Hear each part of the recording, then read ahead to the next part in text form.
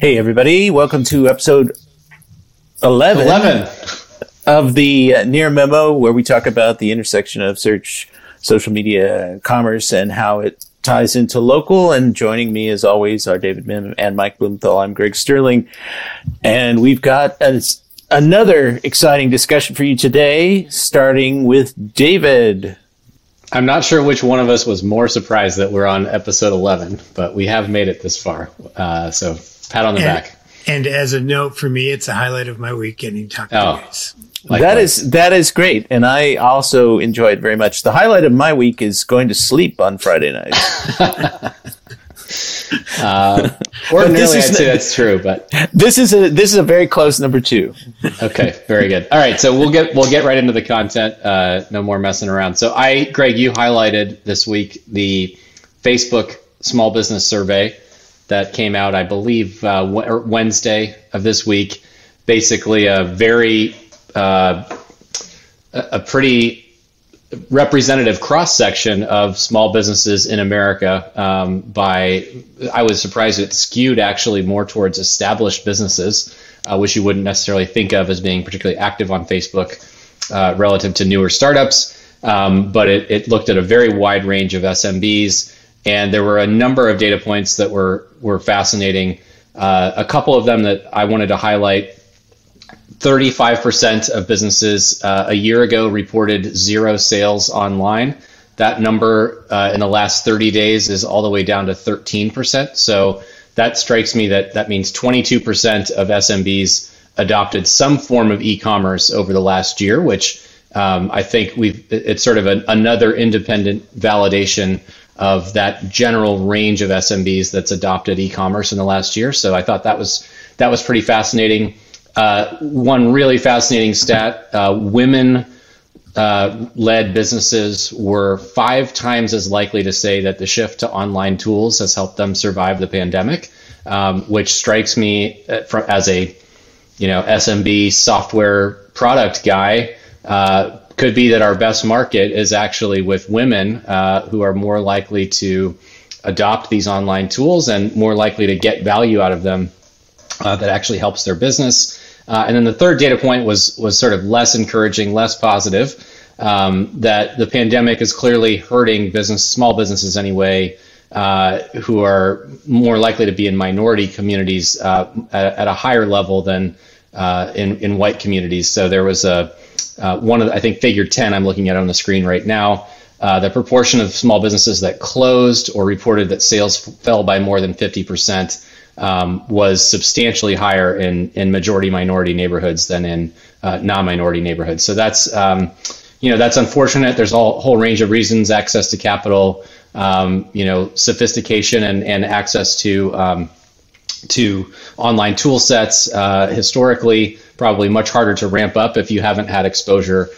So all the digital divide things that you've talked about, Greg, I think probably come into play there. So the larger community also, I mean, in some of those communities, there was more financial distress than in white communities. So that also plays into demand. I would just anecdotally, my wife and daughter, friends that sort of exited New York City, they were yoga instructors, dance instructors, physical training instructors.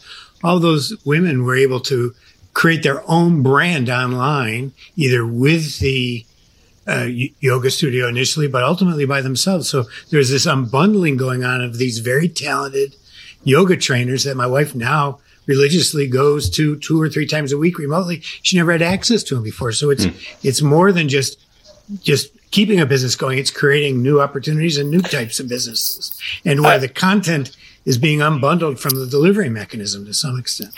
Well, this is a very important and interesting point I want to come back to, but I want to mention David's observation about the women-owned businesses. I mean, I think they also suffered. I think the report also talked about them suffering more, but their propensity or their ability to adopt e-commerce more than the male-owned businesses that's really interesting.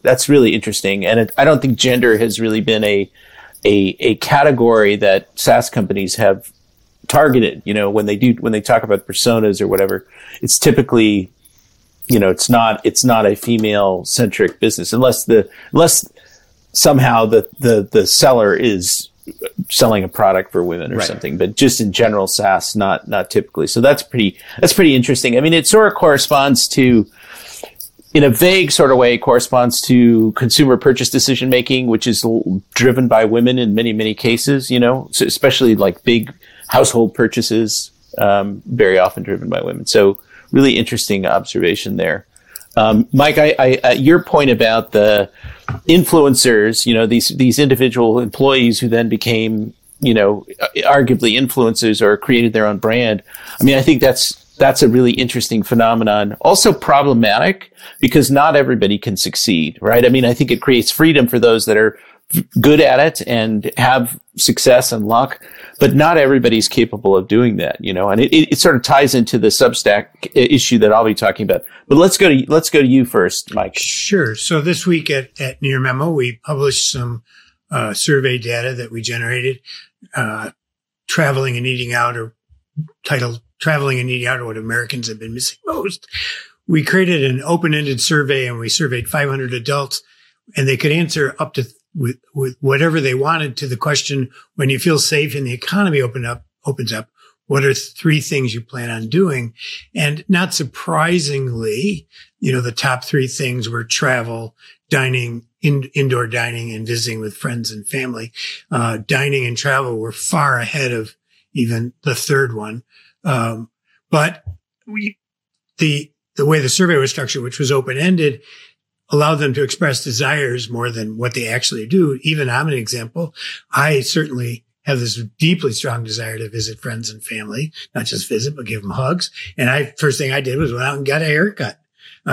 So obviously there's a difference in what people say want to do and what they actually end up doing. But I think it's an indicator that there will be a rebound. Now, likewise, though, I'm doing a similar survey where they're grading on a scale of 1 to 7, answering the question, once we reach herd immunity, how comfortable will you be doing everything you did before the pandemic? And as I expected, somewhere in the order of 23, 24% of respondents had, or even more, 30% are still not fully comfortable, even after what is perceived to be the end. So there are going to be headwinds in many of these areas that people want to do. There's still going to be some percentage of people that aren't going to feel comfortable going back. And as such, even industries like restaurants, if the top 10% or 10% of their client base doesn't return, even if there's a boom, it's still going to be a struggle, I guess is the way I take that. Well, I think it illustrates the need for a kind of hybrid approach, right? I mean, you need to maintain delivery, you need to maintain all the things you were doing, and then also prepare for people to come back. Which is going to be hard. It's like you got to be good at so many things, right? I think the skill set needed in a restaurant to do one thing is dramatically different than the other. But certainly companies like Target and those guys are getting good at all 3. I agree. That's right. And there was also, Greg, you covered this in one of our bullets as well in the daily newsletter, the semi-daily newsletter, that consumers intended or not intended, actually did spend a huge chunk of their stimulus checks in March on, some of these retail and other services. So I think that not only is there desire to do this in the future, but we're already seeing the rebound happening. So. The thing that's really fascinating to me that is a complete paradox, and this was also surfaced in the Facebook study because they did a companion consumer survey, is this kind of buying more online but more interest in local at the same time. I mean, this seems to exist in almost 2 parallel universes because they've always been talked about as historical zero sum. It's like I'm buying more online, I'm buying less locally, but people, I've heard this again and again and again. People are more and more focused on local, but they still are buying more online. And it's kind of breaking my brain a little bit, I don't think it's attitudes and behavior exactly, but I do think it's an interesting thing that we need to explore some more, I think. All right. And speaking of local, Substack Local, which is Substack, the subscription newsletter platform, announced this week that they were going to give $1 million away to up to 30 people in the form of cash advances to create local newsletters. And they cited several examples on their platform that were apparently doing pretty well. And they're soliciting applications that run through the end of this month, essentially. And then they're going to have a panel of judges assess who to give the money to. And then in addition to the money, you get access to mentors and health insurance and design services and some other stuff. And they're going to take 85% of your money the first year, and then you get to keep most of it, any subscription revenue that you generate after that. So they're going to give you 15%. They'll keep 85%, but they'll give you up to $100,000. I don't know how that math works out because they're saying 30. They give, 30 million divided by 30 is like 33,000, but they're going to give up to 100,000 to people. So I don't know how that's going to exactly work. But nonetheless, the idea is this going to make any kind of dent or be, reparative, restorative of local news? And I think it's great that they're doing this, and I think it'll be interesting to see what comes out of it. But, there have been so many efforts, Patch most notably, in the past that have tried to crowdsource local news or create a local news model. It's been very unsuccessful because I just think structurally at this point, there's nothing to support local news from an advertiser standpoint. It's a similar problem to the women creating their own yoga studios online. Exactly. How do you get visibility and expand beyond the people that know you? I think it'd be very difficult in most markets, even big markets, to achieve the scale you need to succeed at it. But unlike yoga, where your audience can be global, the audience for news about a small town in, rural Oregon is really pretty limited to just that small town. So exactly. I think to the extent that this succeeds, it will probably do so in markets that are already reasonably well served by, alt news weeklies or existing, quasi nonprofit journalism outlets. I just don't see that the subscriber base is going to be high enough in a lot of smaller towns that are the true news deserts, which are creating all of these problems for society as a result of the collapse of the news industry. So, and anecdotally, in our town, which fits your description of a news desert, amongst other things here being a desert, but is that all of the journalists that were at the local paper have long gone on to careers as government PR people or PR people in industry and are no longer in the field. So what remains is a very limited core of what was there before. Well, this is the challenge with everybody being an independent contractor or trying to be an influencer is that, in some cases you need some sort of structure behind you and a foundation to do the kinds of things that you're not good at. Not everybody's a born marketer, right? I mean, somebody may be a good writer, a good investigative journalist, but they're not necessarily going to be capable of doing the wide range of things that you need to do in order to succeed as an individual. Making TikTok videos, soliciting, building email lists, and all the stuff that people have to do these days. It's pretty challenging. That is something where Substack could play an outsized role in. I don't know if they're going to run ads to potential subscribers in a given market or whatever. It's not clear. Yeah, they could and should be in a position to do that if they really want to make a go of this. Yes, I mean, ironically, you're right that they become this sort of alternative to the publisher that maybe can provide some of that infrastructure that the individual influencer doesn't have.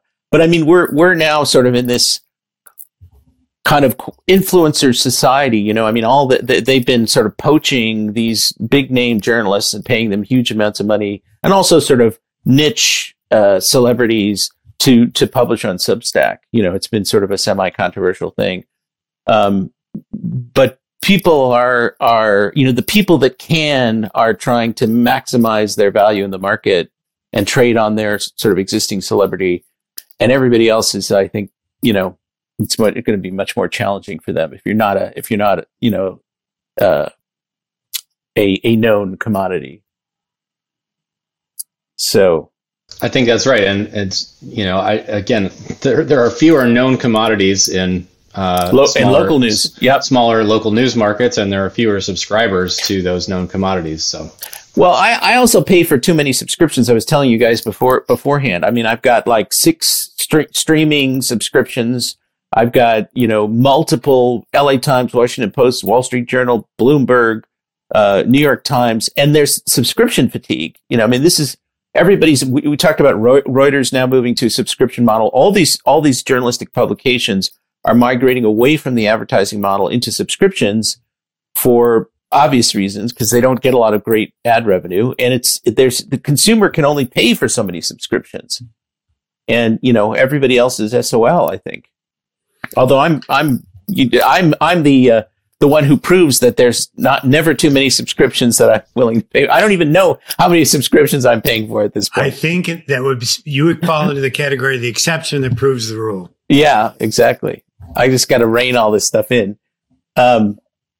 So, any other things that you want to talk about before we say goodbye? There's a ton of interesting stuff going on. I'm sort of overwhelmed by all the news. Man, I thought that the story on CNBC this week about the spike in Google Trends for when is the real estate market going to crash. I mean, that's just fascinating, the amount of consumer data that is coming out of Google Trends these days that can be used for all sorts of purposes. I think it's a good reminder for all of us as marketers to start there with our market research. Well, and people have been saying that for years with search data, right? Search data is predictive of future demand. It's also, indicative of present thinking. I mean, it's pretty product development. I mean, it's an evergreen source of feedback from the market. I mean, what was fascinating to me about that story is that wishful thinking, or is it predictive? Is that people hoping the market is going to crash so they can buy a house? Or is it really, reflective of a bubble that is in fact going to come to pass in the next, 6 months or 3 months or whatever? That's right. All right. Now it's time to say goodbye. Thank you for listening to another episode. Be sure to sign up for the Street Fight Summit session with Greg and myself and Amanda Jordan. And Mike, I think you're also speaking on a different session. Reputation and reviews. Yep. And don't forget to sign up for the 3-time-a-week newsletter at nearmemo.co. Exactly. And be sure to give us feedback. We're really taking it seriously. It's very, very, very helpful to us. And once again, thanks for listening. Have a good whenever, fill in the next couple of days after you listen to this. Weekend, Thursday, Friday afternoon, whatever it is. Okay. All right. Thanks for joining David, Mike, and Greg. To stay on top of the latest developments in local, subscribe to our newsletter at nearmedia.co. We'll see you next week.